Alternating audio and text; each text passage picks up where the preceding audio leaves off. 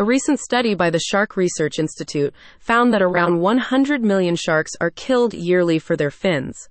According to Ever Wonder Adventure, this is 100 million too many. In its new report on shark finning, the Sustainability Group examines the brutal and barbaric practice and details how detrimental it is to the environment.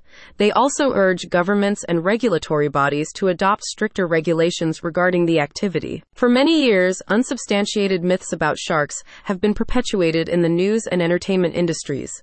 The subsequent fears caused by these myths have led to a relaxed attitude globally when it comes to shark finning and poaching in general. Compounding the effects that this misrepresentation of sharks in Hollywood films and breaking news stories has on public opinion is a general lack of attention paid to sharks and the issues they face.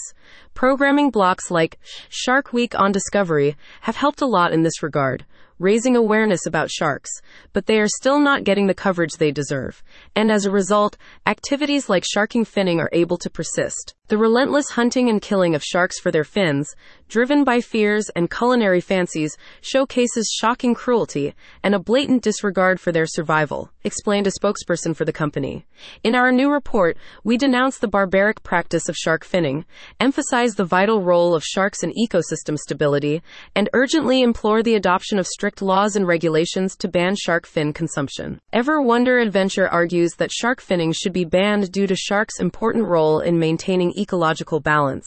Because they are apex predators, their sheer presence helps to regulate the populations of other species, which, if left unchecked, could affect the health and diversity of marine habitats. By allowing shark finning to continue, Ever Wonder Adventure believes that the consequences would be dire. First, the food chain would be seriously disrupted, leading to a proliferation of prey species. This, in turn, would lead to the devastation of the coral reefs, because unprecedented numbers of herbivorous creatures would be feeding on them. The time has come for decisive action against the consumption of shark fins, said in a statement. When the eating stops, the barbarity of shark hunting ends. Let us collectively make a stand against the consumption of shark fins, for it is an act of ignorance and cruelty.